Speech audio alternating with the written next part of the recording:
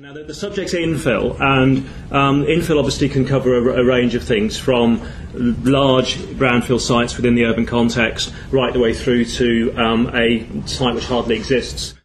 I wanted to start by just saying a few things to set that context, because actually one of the things that urban areas are about is infill development. I mean, the thing that makes urban areas a joy actually is infill development. Areas which are planned at one time and designed in one go and master planned and developed. I mean, More London Bridge around the Mayor's headquarters seems a good case in point. Actually seems to have much less diversity in character than an area which has grown over time, where people have shoehorned buildings of different types and different styles and different times into very small sites to create things which fit. And actually, there's a sort of tenet in urban design that the bigger the site you've got, the bigger the mistake you can make. The smaller the site you've got, the less you can do wrong. And to be honest, when you've got a small site, you can do pretty much anything you want, and it sort of fits into the fabric of the urban area.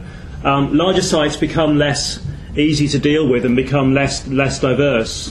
So opportunities to it is part of what makes urban areas interesting, is the way that infill is dealt with. And yet, and I've been a DC planner in my time, for planners actually infill is generally seen as an issue, a problem, and it's a problem to do with arrangement. Sorry, that's a problem to do with scale. That's a Richard Rogers building, but it's one of the things is always overdevelopment, scale, issues of overdevelopment of the site, whole issues of party walls, issues of right to light. It's all light and so on. It's all about the issues, the problems which are created by it. And to be honest, as a DC planner, infill development was seen as being a whole bunch of problems that you had to deal with, as opposed to being the positive.